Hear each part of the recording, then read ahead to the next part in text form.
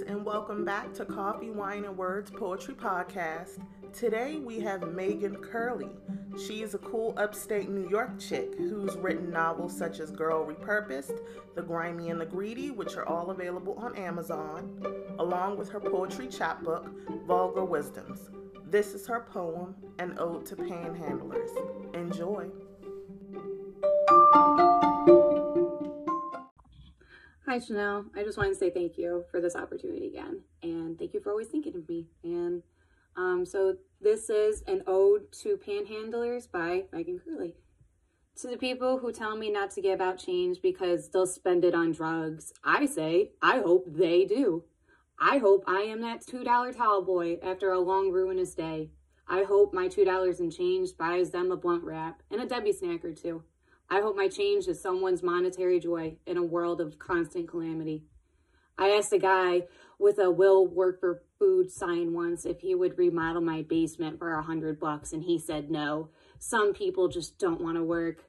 I hope the janky guy who begged me for $5 to get gas for his starving car spends it on $1 million scratch off. I hope my spare change is the glimmer train someone needed to get through a shitty journey. I hope my spare cash is what kept them off the railways towards oblivion. I always hope it's more than I know it is, not enough, because $2 in quarters and dimes won't rebuild rampant ruins. It's at best a drop of blood for a body ravaged by leeches. But still, I hope I'm the last body they ever have to stick their hand out towards. But conjointly, I hope the people who tell me not to give to panhandlers because they assume they will blow it on temporary escapes never have to rely on strangers for pity.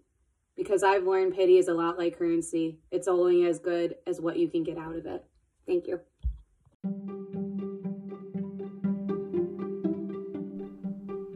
I hope you guys enjoyed that poem. Make sure you follow her on Twitter. And if you would like to be featured on our podcast, visit our website or email us. Our information's in the description. Thanks for listening.